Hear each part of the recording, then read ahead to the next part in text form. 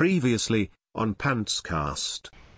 Yes, it's pretty grisly. It's very mentioned Lord Jim earlier on. It's very Hearts of Darkness, Joseph Conrad type story. Where it's sort of like ooh, that's. And I'm in 8th grade, and you assign me to read this. I'm gonna have nightmares. And then it gets worse when we find the alien in the basement. I'm sorry, did you say alien in the basement? Alien in the basement. Oh dear.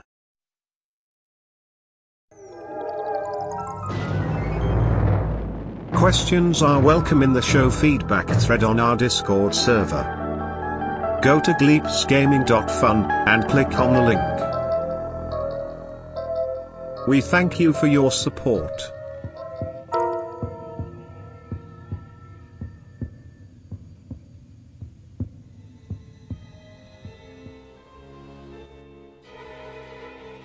You're traveling through another dimension. A dimension not only of sight and sound but of mind. A journey into a wondrous land whose boundaries are that of imagination.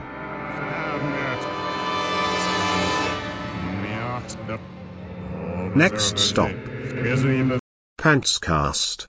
Yes, and this is and this is August, although that's not how he pronounces it. And he gets kind of upset about the way that we pronounce his name, but he's just like whatever. It's axed, damn it. It's axed. And August is he's indigenous, but I don't know if he's necessarily native, if I'm using those words correctly, to the planet, because there is strong evidence that there was another race there prior to the Pax, because August is a Pax, Pax. And is he I was just thinking about it, is he the last Pax? Were all the other Pax dead? I mean, there's a whole planet out there, so there's no telling. There could be other Pax somewhere, but all the areas that we went to, all the Pax were gone. Yes. Well, because a lot of them had sort of upped their game. They took some performance-enhancing procedures, which turned them into ferals. The ferals, yes. And the way that we learned that was a thing, I thought was very, very cool. It was very sad, but it was also very, very cool. But I don't want to jump ahead too far there. So we find August, who is strung up in Dr. Manbun's lab, or one of his labs. Manbundula. And they've got it. Okay, we have an episode title.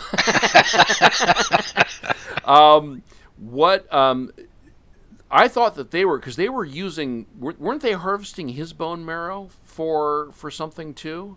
I don't think so, because later on they need to use the cure, and they find a not fucked up way to do that, but it doesn't involve August after that point. So I think the doctor just was experimenting on August for the sake of learning stuff, and it probably in a pretty Mengele-esque fashion, but Yeah, I mean he's hanging by his wrists, and he's got a trach tube in him, and he's in pretty bad shape. So he's got cuts and bruises all over. Oh, and he's an alien, for crying out loud. Yeah. He is a life form that we have never been exposed to before. So but I think by that point we're pretty receptive to new what the fuck is that type scenarios. Yeah. It's worth noting that to this point we've seen plenty of native life, but nothing that could be called sentient. There's plenty of alien animals on Enoch that you see, but to this point you've never seen a native sentient before. Yes. But there are there are interesting things that we see in the area, because the Pax dwellings are different than a lot of the other dwellings. Like there's that one incredibly difficult section of play where there are all the melted statues, and so there was something in that Mr. Vanekstron was saying, that he patched a bunch of stuff together that seems to him to indicate that these statues were not of Pax design or manufacture, that these statues were actually from a previous race or species no longer on the planet, the same group that had designed or created the obelisks. That doesn't make sense based on the journals and the stories that I read, because we're jumping ahead a lot here, but the the whole point of the whole plot of the story, I guess, is that the Pax become the Ferals, and the Pax lived underground for a very long time, and then they, because of the anomaly, right? They had to live underground because of the anomaly. It was just the storm is ravaging the planet, and the way that they got out of being underground forever was by inventing those obelisks, and that's how they got to live on the surface, and that's how they kept things, relatively safe. They had like oases, that they could live in, where they had these obelisks, and they started making a life on the surface. And then some really terrible stuff happens that's not their fault, and they lose control of those things. To that point, the anomaly is completely under control. I mean, it resurfaces periodically, but they are able to manage the anomaly by use of the obelisks, right? Which is very cool. And then, like you say, a bad New World episode happens, and they lose that control. So where, and I apologize, I didn't mean to push us ahead too far. So we rescue August. We rescue August, and then does anything happen that we need to touch on before we get to August controlling the anomaly with the shard? And then nothing that's hugely essential for the main plot, I think. Yeah, because there's the whole thing with Lord Seth and Moloch, but it's almost a self-contained story by that point. Okay. Yes, and again, I'll encourage you to listen to Vanekstron, because he does a whole episode on the background of Goss. His childhood. What happened to him, how he ended up out on the insurgent side of the fence. Then he was obviously he got hit by the anomaly and developed the powers that he did. Very and he's the first boss we kill, the first mini boss we kill. So there you go. So we got to. Are we at the point? Can we be at the point where Bailey flips out? And because August has done something with the anomaly that freaks Bailey out, so that Bailey wants to kill August. They hustle August away, and then we have our battle with Bailey. After which she should have died, but Chana the Merciful, out of nowhere, decides that she wants to become Bailey's benefactor or ward, I suppose.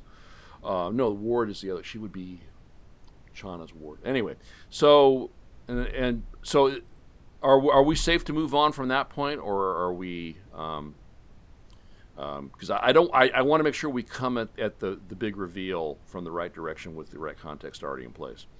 Oh gosh, we did skip all the Trenchtown stuff and the lumber mill. I think we can get that really quick though. Just you meet a mysterious woman by the time you get to Trenchtown, No, you take her from the lumber mill to Trenchtown as a prisoner, and it turns out that this is Jakob's adopted daughter, and she is the seer for the local sort of warlord, but a warlord that's official according to the ECA anyway. Yes. And who also has a man bun. Yes. There's a lot of man buns in this game. It's a man bun game. It seems like most of the man buns are white assholes. Yes. That's why I don't wear one. Besides, my hair doesn't grow that long anymore. So, yeah. But yes.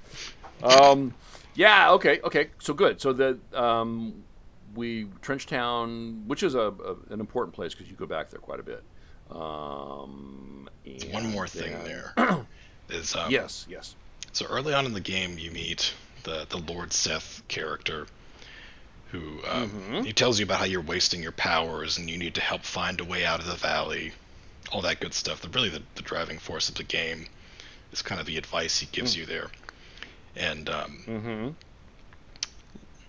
think he leaves you a journal at some point, kind of letting you know a little bit about how the anomaly affects people's psyche, and as you meet more and more altered people and realize how aggressive and how crazy they get when they're perfectly normal before, or at least for the most part, as anyone as normal as anybody can be in this situation. And then there's a side quest you can do with a guy called the Alchemist. The Alchemist is also an altered, and has decided that he's going to do some unofficial experiments to try to figure out what happens to altered, how does it happen, why do some people get chosen to become super powerful instead of just dying. He wants to understand all this stuff, and but he starts doing horrible experiments on altered people and trying to make normal people altered, and he ends up creating his own sort of Frankenstein's monster. And he's just learning that basically, for the most part, the more altered you get, the more you use those powers, the more powerful you become, the less human you are, the less empathetic you are, and the more aggressive you are. You start to, you kind of become a monster. And that gets reiterated by the Wanderer later on. Yes. It's reiterated pretty much throughout the whole game, is becoming more powerful by being less human or less, empathetic. That's kind of idealistic traits that we identify in, good people that are capable of being good, at least. And so the Alchemist makes his own Frankenstein's monster in the form of Moloch, which it turns out is Lord Seth's, mortal nemesis. And then, Moloch kills the Alchemist. And then later, around the time we get to Trenchtown, kills Lord Seth. So we have to fight Moloch. And we actually lose that battle, and Moloch's still out there somewhere, terrifyingly. Yeah. We get to learn a lot there about the altered and how horrible they are, or can become at least. Right. Because Seth is, until we show up, Seth is the ECA's only altered. Yeah. But he's not even really on the ECA side. Because Shira, is lamenting that he doesn't help them more. Because she's really focused on this war with the insurgency, and because it's a war to the finish. There's no negotiation. They've gone so far past the point of it's somebody, one side is going to survive and they will get all the stuff, and the other side will not survive and they will get nothing. They'll be dead. So, which obviously is, from the perspective of diversity, genetic diversity for repropagation, I mean, is not a good thing. You're just going to have a bunch of die. I like Enoch. my family's here. Everybody's his family. So, yeah. So okay, good. So we that plays into talking about August trying to stop the anomaly with the shard, which is the first time we we see her use something like that. We kind of understand that the native people have powers that we don't, or they have powers that the altered have, or something similar. At least it seems very similar. But Bailey decides that she's causing the anomaly and not stopping it, and tries to attack her. Gets stabbed with the control shard, and becomes a she goes from being kind of crotchety to I'm gonna kill everybody because I have powers now, and I think that all ties back into the becoming altered makes you really aggressive very quickly. Right, and I just thought of it now after, because then we have to battle her as altered. Right. We win eventually after respawning about a dozen times. That is a brutal fight. Oh my god.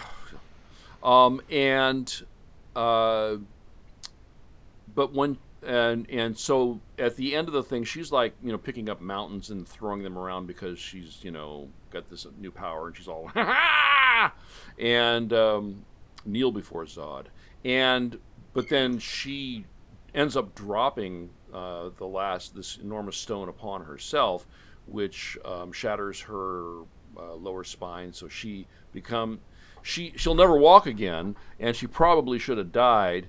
But then Chana, adopted daughter of Jakob, steps in and says, "No, we have to save her." And Chana, it's interesting. Do you remember Chana's reason for why we have to save her? Yes, so that ties back into the visions, which is why I wanted to cover that a little bit. There is a vision of certain members of the party all frolicking in a beautiful field together. It looks very lush and a lot nicer than anything we've seen on Enoch so far. And it turns out that Bailey is in it. So she believes that she has to get everyone that's supposed to be in the vision to the end of this, end of the line where the signal is, in order for everything to work out okay the way it's supposed to be. Yes. Okay, so cool. So we now have Bailey and August, but Bailey after the accident with the big rock, she doesn't appear to be altered anymore. Yeah, it seems to have been temporary and worn off, and she's lost that aggressiveness for the most part as well. She got her sanity back as well. Yeah, that big rock sort of squished the nasty out of her. It's kind of like, who knew all the nasty was in her legs, So, okay, cool. And so then, where do we go next? I'm having a hard time remembering. Are we headed outside the wall at this point, or are we still inside the wall? I think this is when we head out into the desert.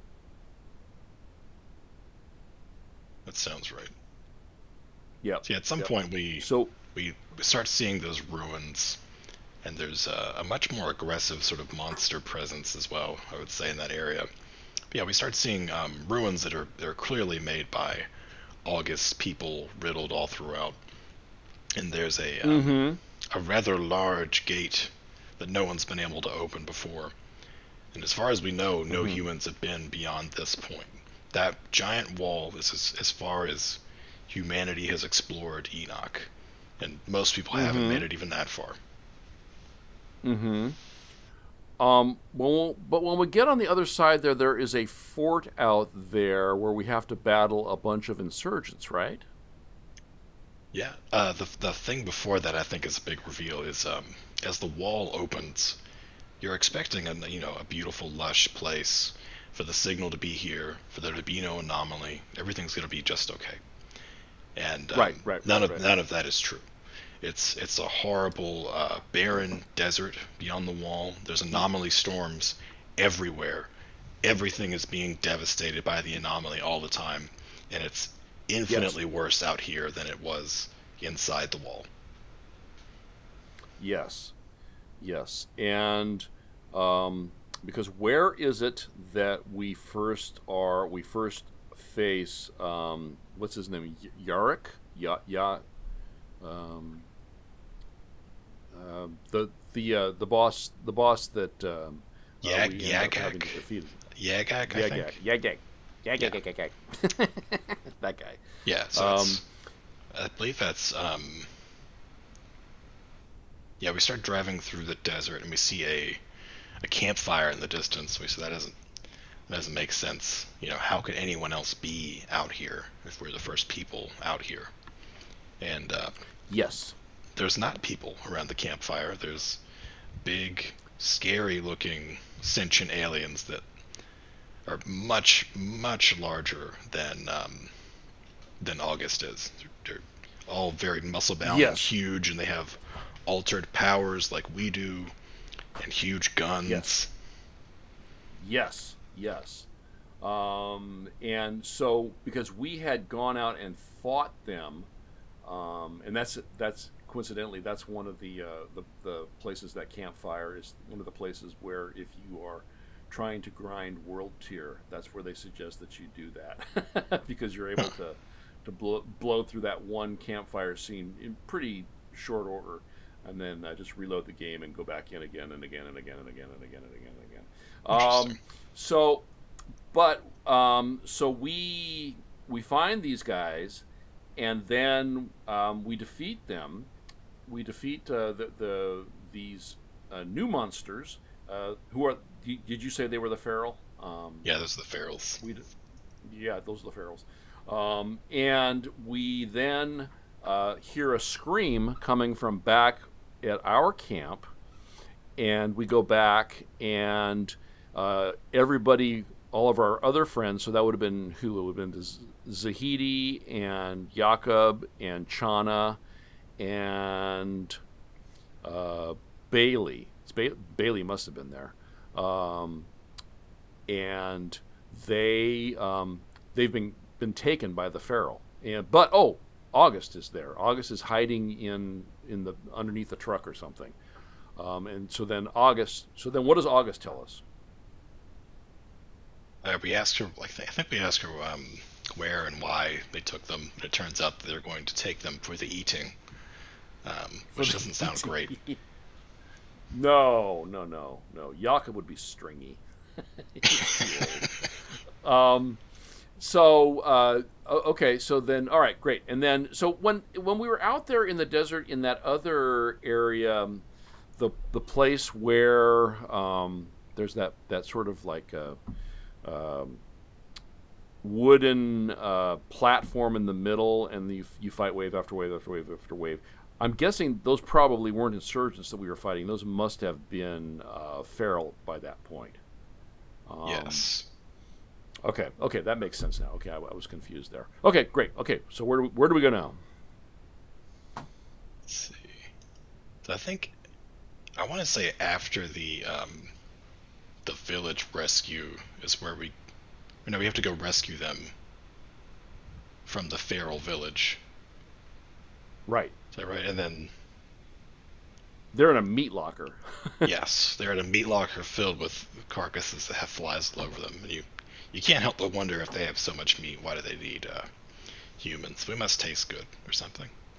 They'd have a particular hatred for us, perhaps. They're dragging Chana to the sacrifice pit. They're about to Sparta her into it. And this is the point where Jakob decides to be a dad for the first time in a long time and tries to save his adopted daughter. I suppose you could argue that he does. Mm-hmm. But unfortunately, gets stabbed through the chest pretty hard in the process. And that's the end of Jakob. Yeah. It's by Jakob. He died drinking and firing a big assault rifle and saving someone. Yes. I think that's the end that Jakob would have wanted. Yes. Jakob was done with this existence. He was ready to move on to whatever's next. Yeah. Assuming that there's a host bar. Right. And this would explain why Chana doesn't see Jakob in her visions of the end. Yes. And I wonder if she sort of knew that. She never mentioned that, but I wonder if she sort of knew that, or at least she didn't mention it that I heard. But you can ask her about it. There's a dialogue choice where you can ask her if Jakob is going to be. There's Jakob there at the end, And she's like, Oh. she's like shaking her head. Oh. Yes, because Jakob was Chana's mother's significant other for a period of time. But Yeah. not the actual genetic father, just the mother Right, dies and he right. adopts her. Right. Okay, so then we are moving on to The fort. we continue fighting ferals in the fort. Okay. Yeah. So we, on the drive up to the fort, we start to see very human tanks. That's the first sign we've seen of, of humans pretty much outside the wall at all. And it asks, it poses some very large questions about what's happened out here and how all this stuff got here. Because as far as we know, we were the first humans to ever be in that place, and these tanks, though very similar to the ones that we are using, or to the machinery that we are using, are advanced in a few ways. Yeah, much more advanced than what we have. I think particularly we're talking about the batteries and stuff were much nicer. Unlike and anything. they left one round in the chamber for us. Yeah, so, one of them. And that's how we break into the fort, is firing a tank. Right.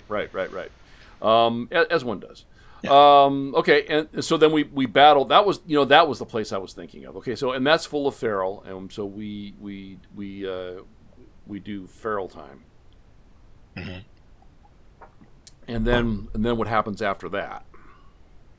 So then we do find a antenna, I believe, but not the antenna, and it turns out that the place we've just found that the signal was coming from is not but a relay, and the signal is even further down this path we're walking. Yes. We've got even longer to go, and it's you get to hear the message a little bit clearer too, and there's a mayday in there you can really clearly make out, but a lot of the rest of it's garbled. Yes. And so we leave the fort. We've got. Did we lose Joe? Oh dear. I'm still here. You're still here. Listening okay. away. Good. The stuff I already know but forgot. Yes. I just heard a bum. Okay. All right. And so then we go from there on to what happens when we leave that fort, because then we're going. After that, we find it's a huge canyon that has one of those giant obelisks hanging up in the sky above it, and lots of stuff that looks a lot like alien catacombs. But inside the alien catacombs, there's a lot of dead human bodies, like wrapped up in blankets and dried and shriveled. Clearly, they've been there for a long time, but they're definitely not packs. They're definitely human bodies. Yes, and I think that alien-looking sort of structure is part of the evidence that Venextron uses to say that there was another species that had been there before and had done things, had occupied and done things, and then left. That is interesting. Who knows? Yeah. I don't know. Anyway. So the next thing is we're finding the journals of Monroy, which is the leader of the human team that was apparently exploring this place. And he's talking about the creatures called the ferals, which is the same stuff we've seen before. Those the evil aliens. And he's talking about where he thinks they came from and all that kind of stuff. And that they're Do we know who Monroy is, though? No, not yet. Okay. All we know is that he found the ferals as well, and his people were also getting killed off by the ferals. That's all we know at that point. Okay, that makes sense. Okay. Yeah. And then we believe we unlock our way inside the giant obelisk. We bring August and Tiago in there to, I guess, see if we can trigger the thing. I can't remember why.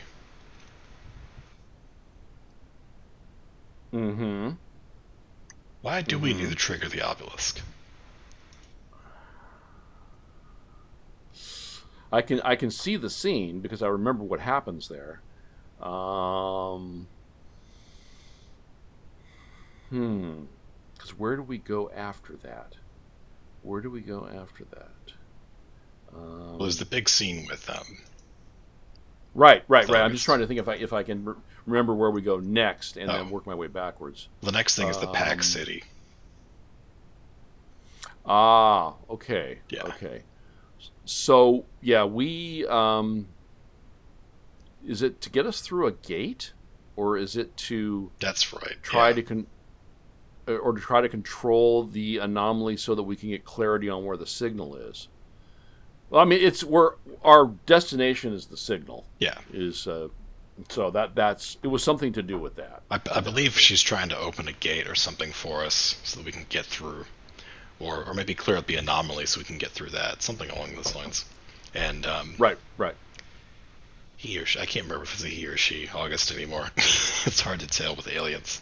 Or if they even have... Yes. I think they might not have strictly defined genders. No, it's not clear if so. Yeah. And so August goes to stab the obelisk. And they get attacked by the ferals. And Tiago's there to, I guess, for moral support. I don't know. One of the ferals... Well, but... What's that? Because you have to fight off the ferals that are trying to come in while August is doing whatever magic needs to happen for us to be able to get through. So we're supposed to be guarding the door coming into that chamber. So we're occupied there. Right. And then as soon as we beat those waves coming in, then we turn our attention to inside the chamber, and that's when we see August being overpowered by a couple of really big, or Tiago being overpowered by a couple of very big ferals. It seems that some have gotten past us somehow. It must have been when I knelt down to change the chaw in my lower lip. That would explain it. Yeah. Yeah. So just a pinch between my cheek and gums.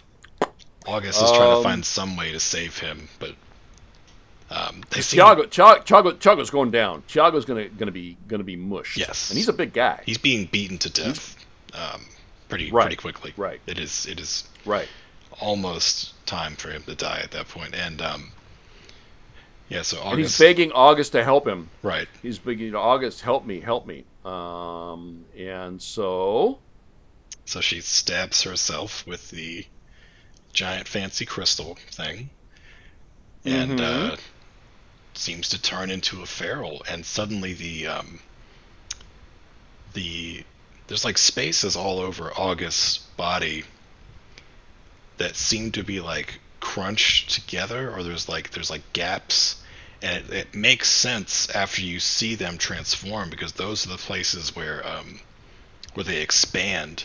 And that's how they become that giant thing, and that's why it seems like their skull is split in half, is because they become so much larger and fill all of that extra stuff, all those extra folds out completely to become the giant ferals. And then after August saves him, August tries to kill Tiago themselves, and we end up having to put them down. And we see again that continuing thread of the power bringing extreme aggression to the point where the person just doesn't have control anymore. Well, but it's August has lost control because August has gone feral, but also there's something in August's his or her face or eyes. They realize that we have to kill them, and they accept it. So it's not a thing like August is gone. August is still there, but August has made this supreme sacrifice. And this is just my interpretation. This is not anything I read anywhere. But August is like, I did this for you. Now please let me go. So that's. But and we don't give a fuck. We're just poof. It's hard to tell when you look in their eyes, like if they're still there or not. It didn't seem like there was much left, if there was anything left. It was a shadow of August, and it's probably me projecting, wanting this tragic character to not be gone completely. So, okay, excellent, and gone now. And so then from there, is this when we head out the back door and see what we see? Let's see. Joe, get ready to have your mind blown. I think there's some. Is there like more desert, or does it just go straight to the Peck City? Turtles all the way down. It is turtles all the way down. That's the great reveal of the game: is turtles all the way down, young man. All the way. This is where we see the great city of the Packs, and we start to find journals of who Monroy really is and was, and just how great the depths of depravity are that they reached. So this separate other group of humans, we don't know how they got here yet, but what we do know is about their sort of initial interactions with the Packs. And this is where we really, I think, get into the meat of the background and setting of this game. Is that these very peaceful, very scrawny looking aliens come up to these newly landed humans, sort of like the natives in America coming up to Christopher Columbus, and they give them gifts, and they're very nice to them. And pretty quickly, Monroy is completely distrusting all of these people. He doesn't believe, that they're as peaceful as they say they are. He doesn't think that the peace will last for long. I think he doesn't understand that they are able to control the anomaly such that they push it back. He can't give up the idea that they call the anomaly and are using it as a weapon against the humans. There's steps between here and there. It starts off as kind of a general mistrust of them, and then he learns about the fact that they have the ability to control these things, and he wants them to show them how it works. He wants to learn about the powers. Let's see. And then it does escalate from there into the point where he doesn't trust that they are using the obelisks for what they say they are. And all the while, he's still demanding that they show him, how the powers work and all that stuff. And eventually, he has their leaders brought to him, and once again demands, like, give me the powers, show me how this works. Because he believes that the peace isn't going to last, and that eventually they're going to have to fight, and he thinks humanity won't have enough of a chance if they don't have, equivalent powers to them. And right. He executes all their leaders when they won't give him what he wants. And the Packs just can't understand what's happened. They can't understand what he's doing, and the violence that he's brought, because they just don't live like that. They have no concept to process this level of brutality. The guy just shows himself to be a complete monster. And so, do we have a sense of when this happened? Not yet, no. Okay. Not yet, at least. It's coming, Joe. It's coming, Joe, I promise. It's coming. So, let's see. Yeah, and then he's executing leaders who disagree with him. And things just get worse and worse to where he's created a very solid position of power for himself. He's killing anyone who doesn't go along with what he wants. And he's treating the Packs worse and worse and worse. And at long last, it gets to the point where he is enslaving them, having them work in camps, And as you're going through the city, you see more and more of these journals, and you're also seeing their brutality firsthand. Although, obviously, this, at least from what you can see, everything seems to have happened quite a while ago. There's just piles and piles of dead Pax bodies, and they're very clearly Pax and not human. Well, and as you said, there's the dead bodies in the temple, the human bodies that had rotted away, obviously a long time ago. So yeah, you're looking at stuff that didn't happen last weekend. Right. This all seems to have occurred quite a while ago, and you're going through this pretty much abandoned, except for the occasional feral, and even for the number of ferals you see, like compared to the size of a city, the population's really low. I'm not even sure if they're actually like living there properly, but it's a huge, majestic city. It's beautiful, or it would be, in its prime anyway. Yeah, I mean, again, it's very Hearts of Darkness. There's this oasis in the middle of all this nothing, and the oasis is built upon terror and death, and history of death. Yeah. As you get deeper, you start to see stuff like slave markets, and you see notes talking about how they used and sold the Pax as slaves and as labor. And so the more you learn, the darker it gets. When do we find out about the Pax then turning? Because we know from August that the Pax can turn into the feral. When do we learn about, or we know that that's a thing, but when do we realize that that's where all the feral came from? That they were, I believe, towards your end of the journey through the city, you start to find the journals that are about how the Pax started leaving the city in droves, and the ferals started showing up. And started attacking convoys and things like that. And at some point they figure out that it's all because of the those powers that they had, and like this is the final thing that they've driven them to, as the those evil Pax, or not evil, but the feral Pax start to come back. I think that's when shit really kicks into high gear, and they start oppressing even harder all the remaining Pax. It builds upon itself, and you can really see how even in August how brutal of a transformation, of a total transformation of the being that it is. It's not only physical; it's also mental and spiritual. I would argue. Yeah. In that what they're willing to do, and it's like it's a return from some big-brained creature in a fishbowl in Star Trek all the way back to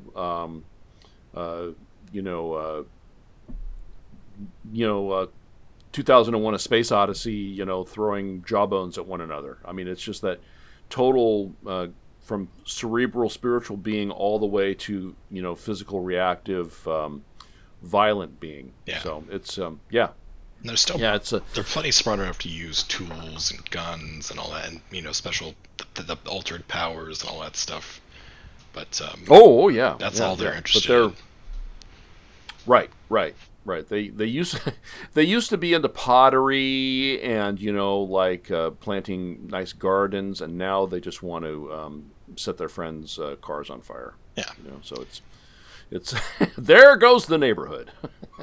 Pretty much all that's left of their society is that. Right, and August, which is sort of interesting. I wonder why. Although we don't know, like you said, that's a big planet. But anyway, are we getting close? Are we getting close to the to walking out the back door and the big WTF moment?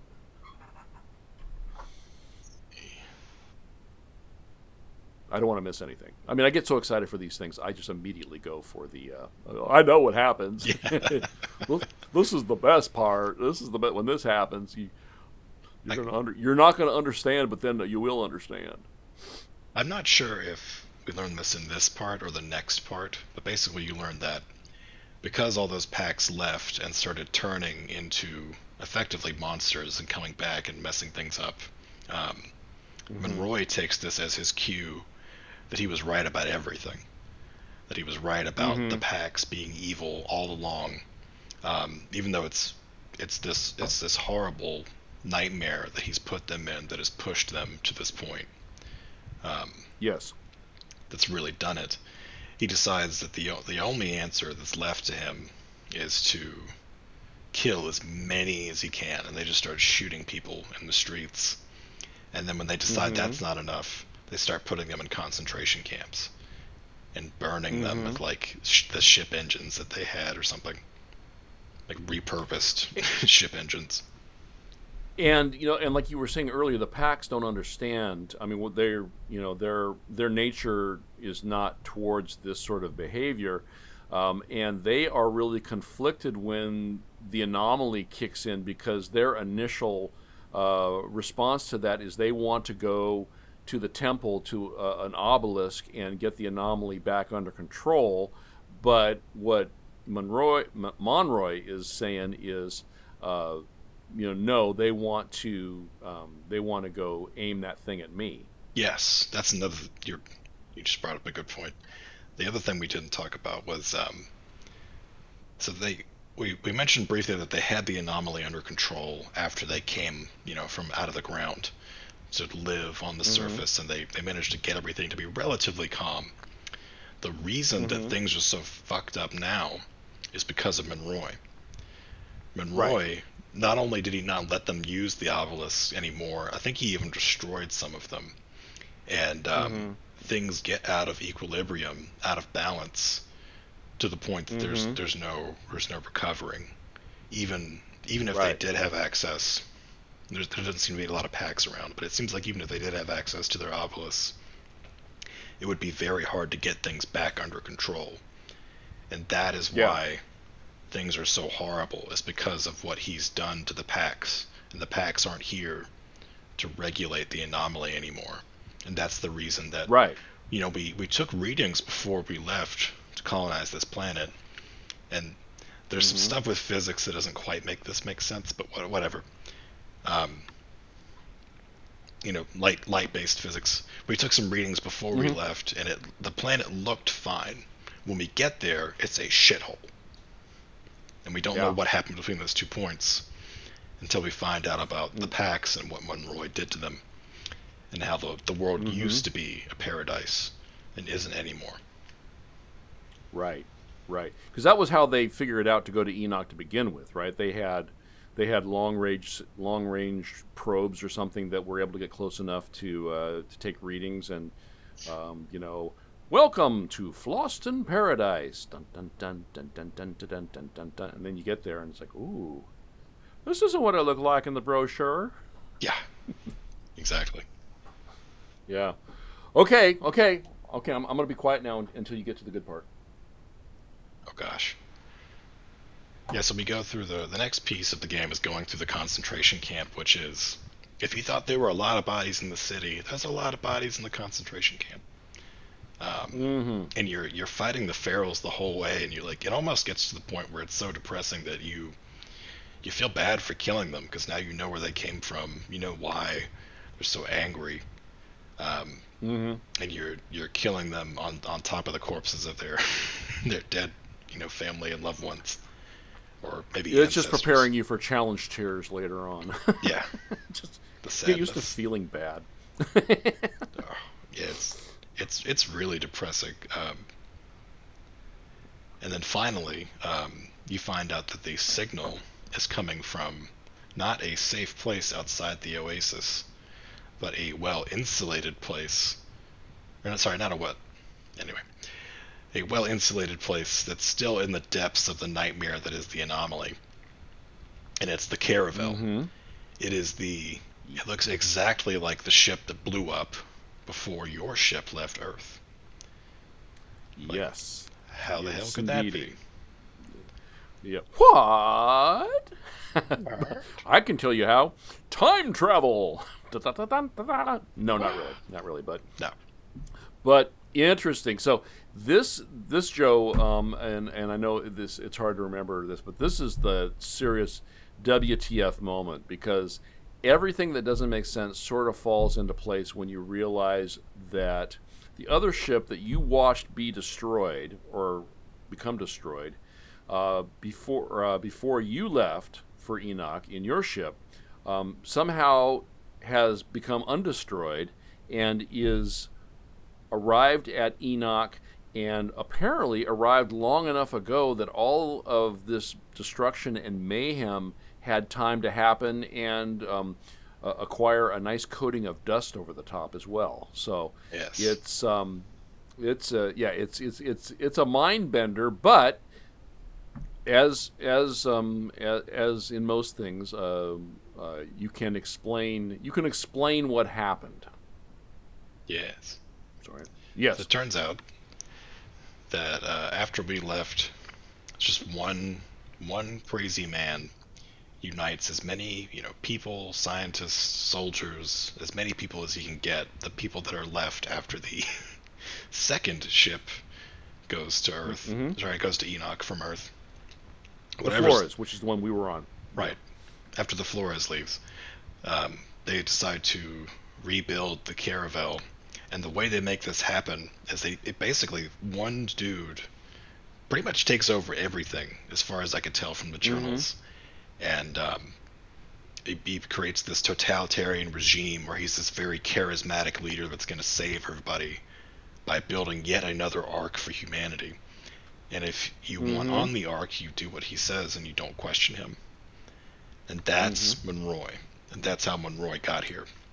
Because not only did they rebuild the ship, but they made a pretty significant scientific discovery that allowed them to make much, much faster engines.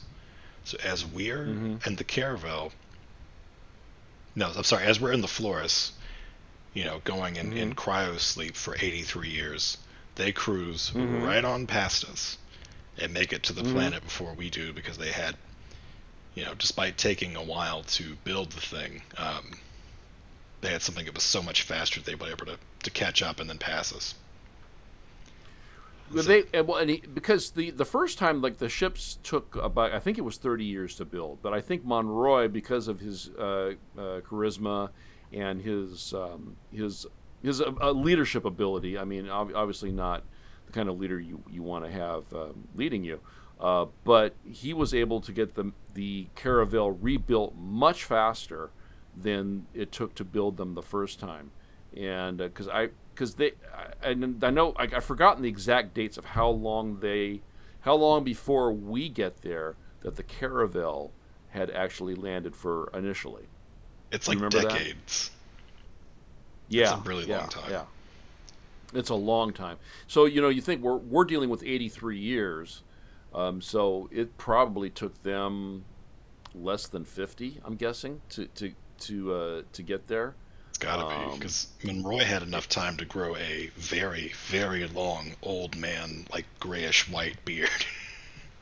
Yeah, exactly. And because remember those tanks, that tank we found, which we used to open the door at the fort when we first entered the desert, and we go, wow, this looks like one of ours, but it's got components that aren't recognizable. That was a tank that came with Monroy, and so it had advanced technology in this tank that much better energy efficiency, air conditioning throughout, better mileage, all that good stuff, surround sound. So, okay, excellent. You see, Joe is speechless. He's in the exaltation of his recollection coming back. He's can't say anything. All right, I'm sorry. Okay, sorry. Please continue. Yeah. See, we get inside the ship and we find Monroy. He explains all this to us, how he got here first, how much sooner he did than us. and how long he's been waiting for someone to rescue him, because he is the only human that's left from his original party, his original basically society that he brought with him. He's the only one that made it. And he tries to we have a solution for that. Yeah, he tries to justify all the stuff he did and how he literally ruined everything for everyone. And he, even after decades of living alone, I'm sure barely scraping by inside this dead spaceship, he doesn't regret anything that he did. He still would have done it all again. And we put a bullet. I think Shauna puts a bullet right in his face. Is it Shauna that does? I thought, because we're the normal, yeah, shut up, boom. Pretty sure. Was it Shauna? Pretty sure it was Shauna that shot him right between the eyes. It wasn't Bailey, huh? Bailey, or yeah, okay, yeah, that's good enough. So Monroy's gone, and so now we have another clear and present danger approaching fast, which we need to better or beat, because we have to. This is our last chance for some reason after all these years. This is our last chance to uplink to the Flores. And Zahidi's there. He's got the magic briefcase. And we've got the antenna on the Caravel that we can use to contact the Flores. And so the insulation I can't remember of the Caravel. Yes. And what? Yes, to protect from the anomaly. Yeah, and so what was it? Just more feral that come after us at that point? So the guy that kills the feral that kills Jakob, and that we then fight in a boss fight, has been chasing us this whole time, and bringing anomaly storms behind us with his weird shamanic powers. And then he catches up to us in the Caravel, and there's more ferals coming, and then we have to fight Yagak for the final time, to give them enough time to call down the Flores' resource pods. And we win that fight. And then it turns out that they don't quite have enough time to get the pods exactly where they want. They just kind of end up all the fuck over the place. But he does get them down. Right. They just the coordinates for each pod is pretty random. And thus the story expands into what the end game content is very fluidly. Yes. So, and those pods contain, food, medicine, technology, like seeds, stuff so they can begin rebuilding society. I'm guessing. So, we don't know what else is left on the planet. There could be more packs out there. There could be more feral out there. Probably there must be, but we are the only. Well, I guess there's still all the insurgents that were, or not the insurgents, the like Dr. Manbun, who had packs, or had August held captive. His guys are still there, though we killed him. So I mean, I guess it's not, it's not, kill the biggest, baddest monster, and then everything is puppies and rainbows. But it's certainly a fair sight better. So that's how. Everything's still very much bad. There's still there's still human enemies to deal with, both from the insurgents to Kang's guys that you were talking about, the soldiers who were working under Dr. Manbun, or with Dr. Manbun, still after us. Yes. Malik is still out there. The crazy, super powerful Altered, who was made Dr. Frankenstein style. Yes. There still aren't enough resources to go around, but there is the chance to get some of them if we can make our way to these drop pods. Yes. And we have seen August control the anomaly through one of the obelisks. Who knows if that will rub off on anybody?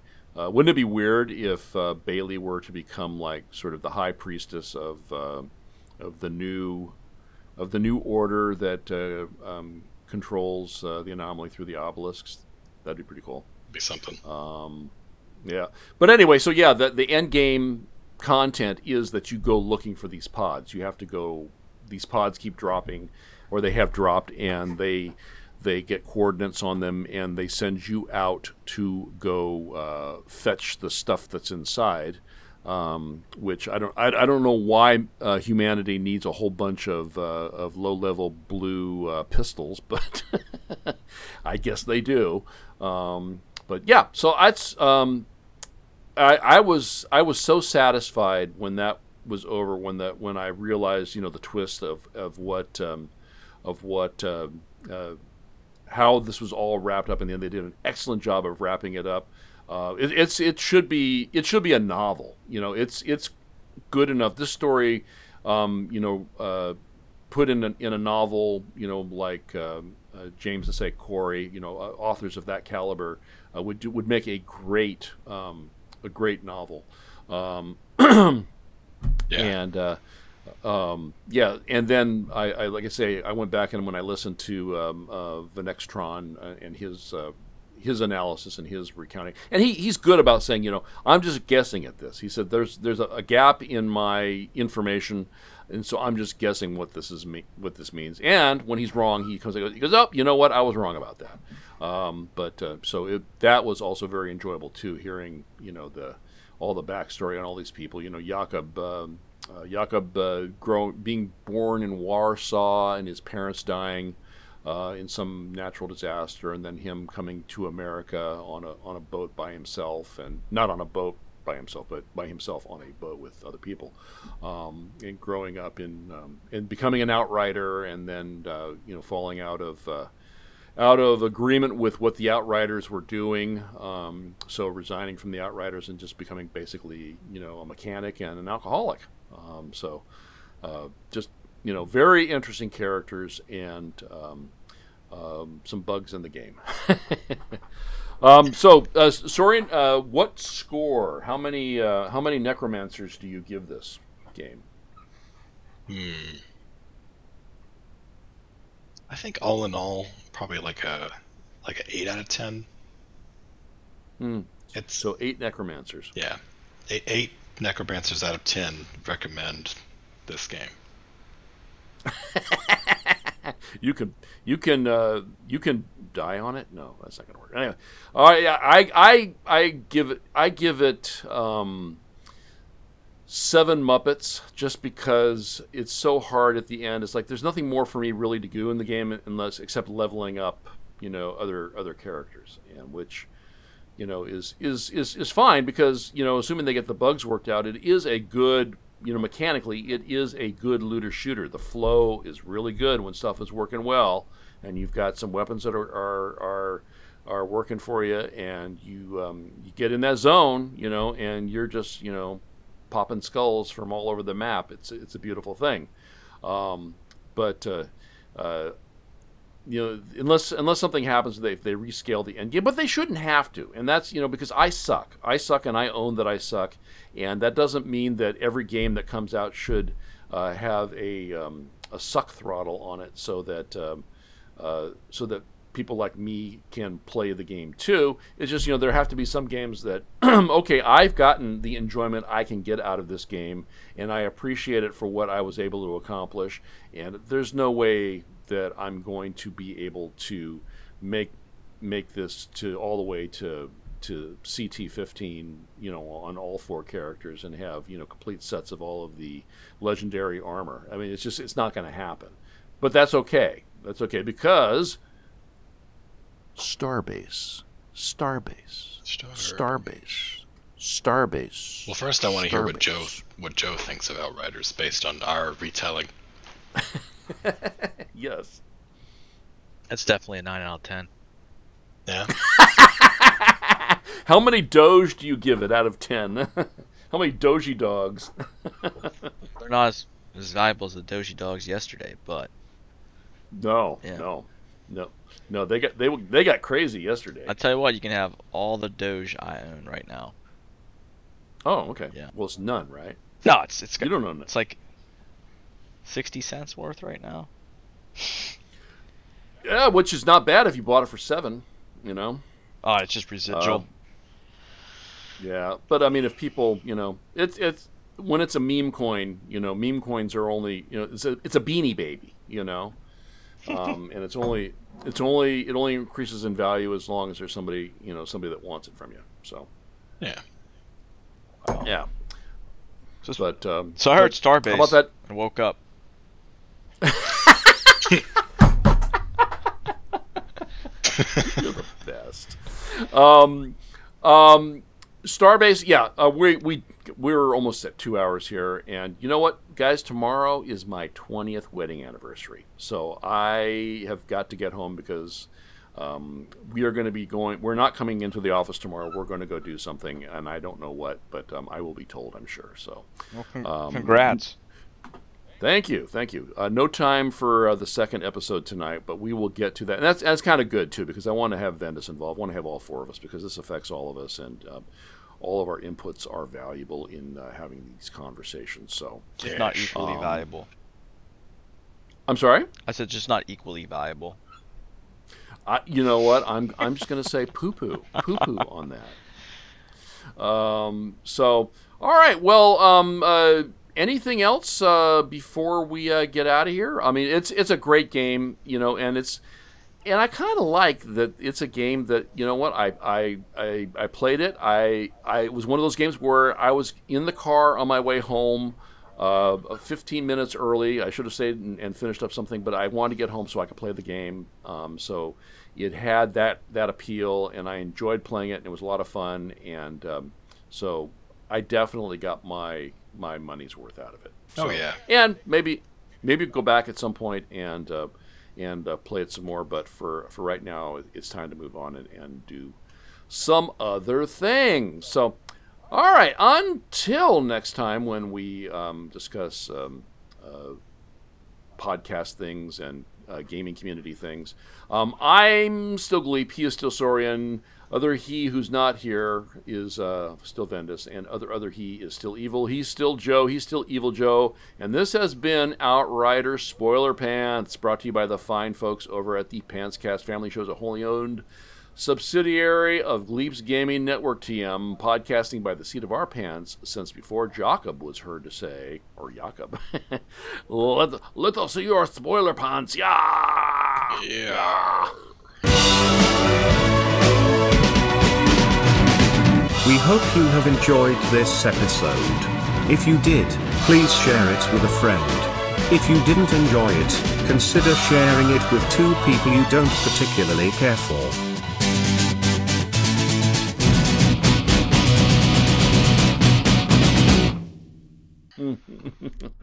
Oh, Jakob, we hardly even knew ya. Gleepsgaming.fun